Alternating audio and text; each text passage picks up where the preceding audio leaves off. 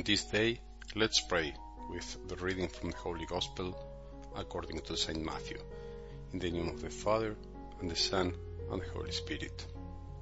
Jesus said to his disciples, "You have heard that it was said, an eye for an eye, and a tooth for a tooth. But I say to you, offer no resistance to one who is evil. When someone strikes you on your right cheek, turn the other one to him as well. If anyone wants to go to law with you over your tunic, hand him your cloak as well. Should anyone press you into service for 1 mile, go with him for 2 miles. Give to the one who asks of you, and do not turn your back on one who wants to borrow." The Gospel of the Lord.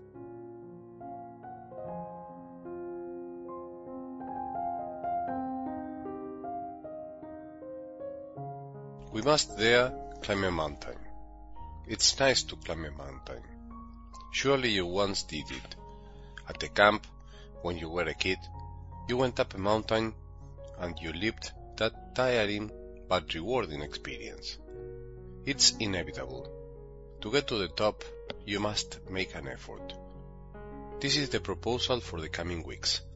Together with Jesus, symbolically, to come up the mountain to be with Him and to be able to listen to Him, to receive the law of the kingdom of the children of God into our hearts, the new law of the kingdom of God, which is no longer engraved on stones like the law of Moses, but on the hearts of the disciples, and which, since that day, has been transmitted from heart to heart until the present day. The Sermon on the Mount began with the Beatitudes. Do you remember? They were like a prologue, an introduction. At the start of this week, I propose that we take the spiritual path of climbing up together, letting the words of Jesus attract us more and more, so that we feel like going up inwardly, like elevating ourselves spiritually. There's no other way if we want to see things differently. Only from the top can we get a new perspective. Only from above can we enjoy the view in a new and unique way. The same goes for the words of the Sermon on the Mount, for the new law of the children of God. Only he who goes up, only he who lifts himself up, understands and assimilates these words. Only he who sets out to go up, to come out of himself, only he who lives the comfort of his thoughts and feelings can accept that Jesus comes to tell us, "You have heard that it was said, an eye for an eye and a tooth for a tooth. But I say to you." Only Jesus can assign true meaning to the law engraved on cold and lifeless stones. Only He can engrave the law of true love on living hearts. Let's go up together this week. Let's listen to the law of the children of God, which must be superior, better than that of the scribes and Pharisees, far better than that of those who believe that just by complying they are saved, than those who have a clear conscience, or those who are praising God. A son longs for more. A son doesn't calculate. A son gives himself out of love. I'm sure you will be surprised, frightened, or even angry at Jesus' request. It has happened to many people who have heard these words from the Gospel throughout history. Jesus seems to be out of his mind. It is such an unreasonable and unfair request. I will tell you again what I once told you. You must believe in order to understand. You must love Jesus' words in order to accept. You must come out of yourself in order to understand and accept. You must make the effort not to be arrogant, not to consider that you own truth. We need humility, and to be humble, we must come out of ourselves. We must overcome that inner giant that is the ego. I say to you, Jesus says to us.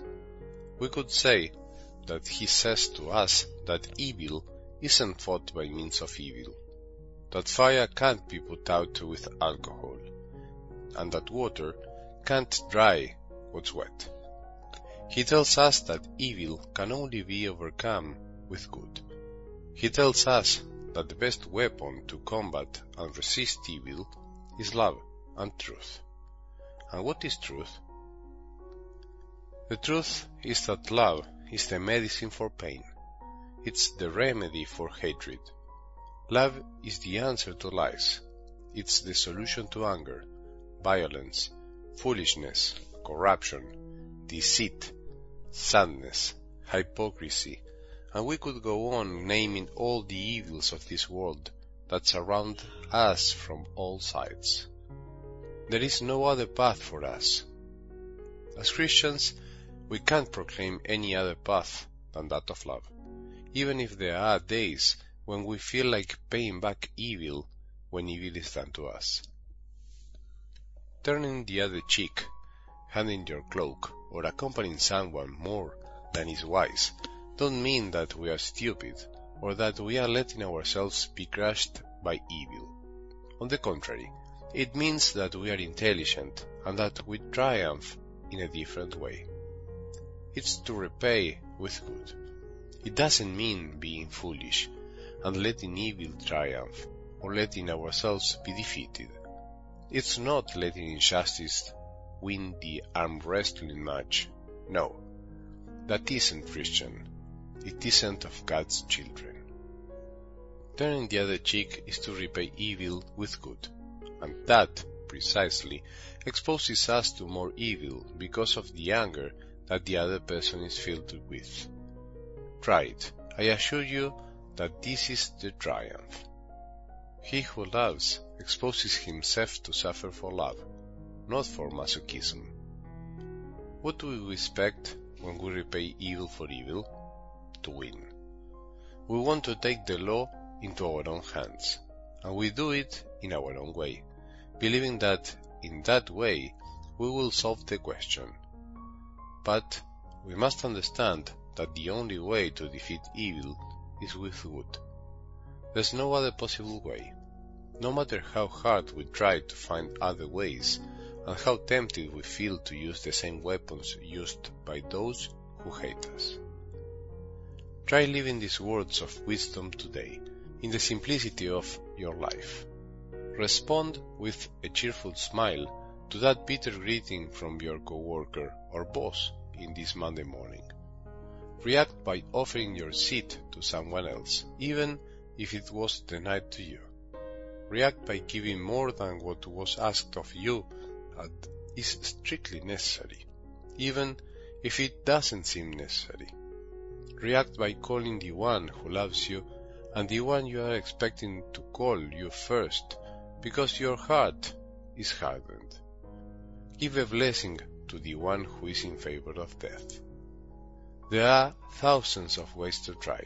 There are hundreds of opportunities to truly live the gospel of Jesus. Give it a try. You won't regret it.